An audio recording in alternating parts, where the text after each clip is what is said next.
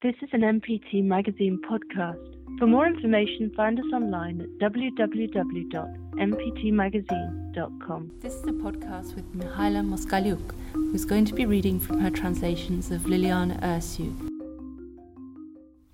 I will start with the Romanian version of Harmonia Mundi. La hotarul dintre grădină și livadă e o ușă bătrână cu lacătul ruginit, de ploi ori de rouă. Prin ea treceam de sculță, bălaie și atât de fericită. Volatinia era numele meu atunci. Un nor alb cu iz de levănțică era șorțul bunicii, sub care îmi plecam capul când se năștea mielul, risipind atâția fotoni cât sâmburi de stele peste dealuri vara.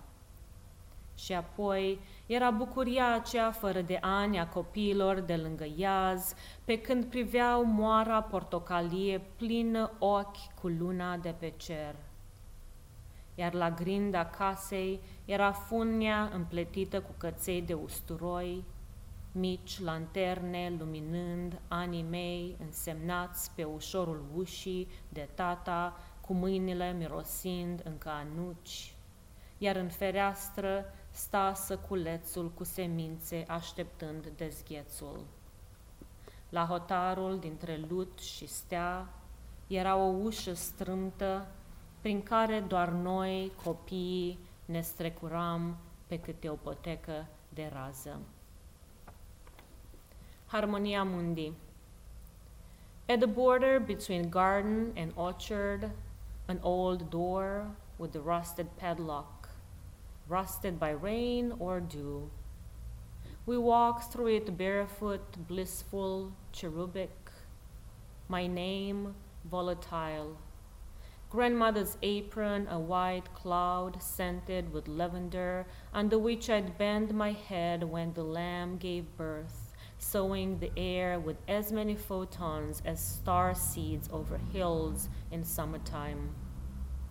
Then the timeless joy.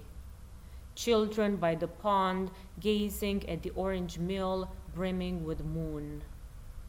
Under the beam, the braid of garlic cloves, tiny lanterns illuminating my height on the spine of the door, marked there by father, his hands fragranced with walnuts, and on the windowsill, the little sack of seeds waiting to defrost. At the border between clay and star, a narrow door through which only we could squeeze on a path of light.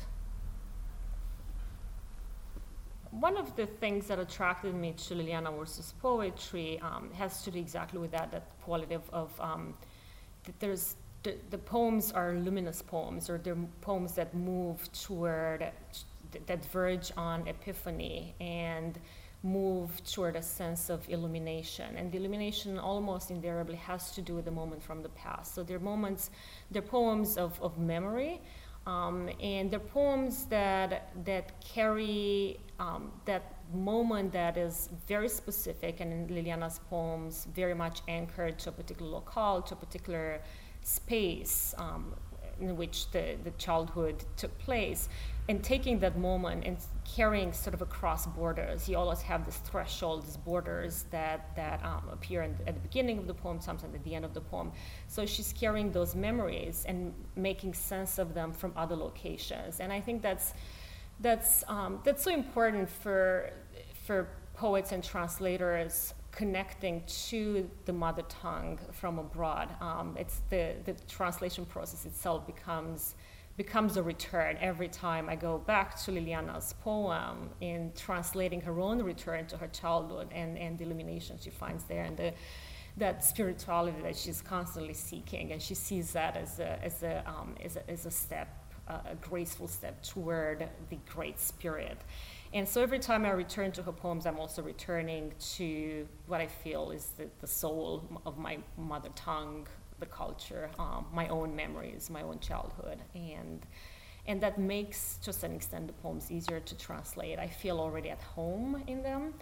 And the other thing that that attracts me to Liliana Ursu has to do with what I see as is a sort of transnational quality of her linguistic movement in the poem. She's one of the very few poets, I've translated a number of Romanian poets, who's very much interested in how poems travel from one language to another. So she's ready to compromise, to cut lines, to cut stanzas, to make the poem work in another language.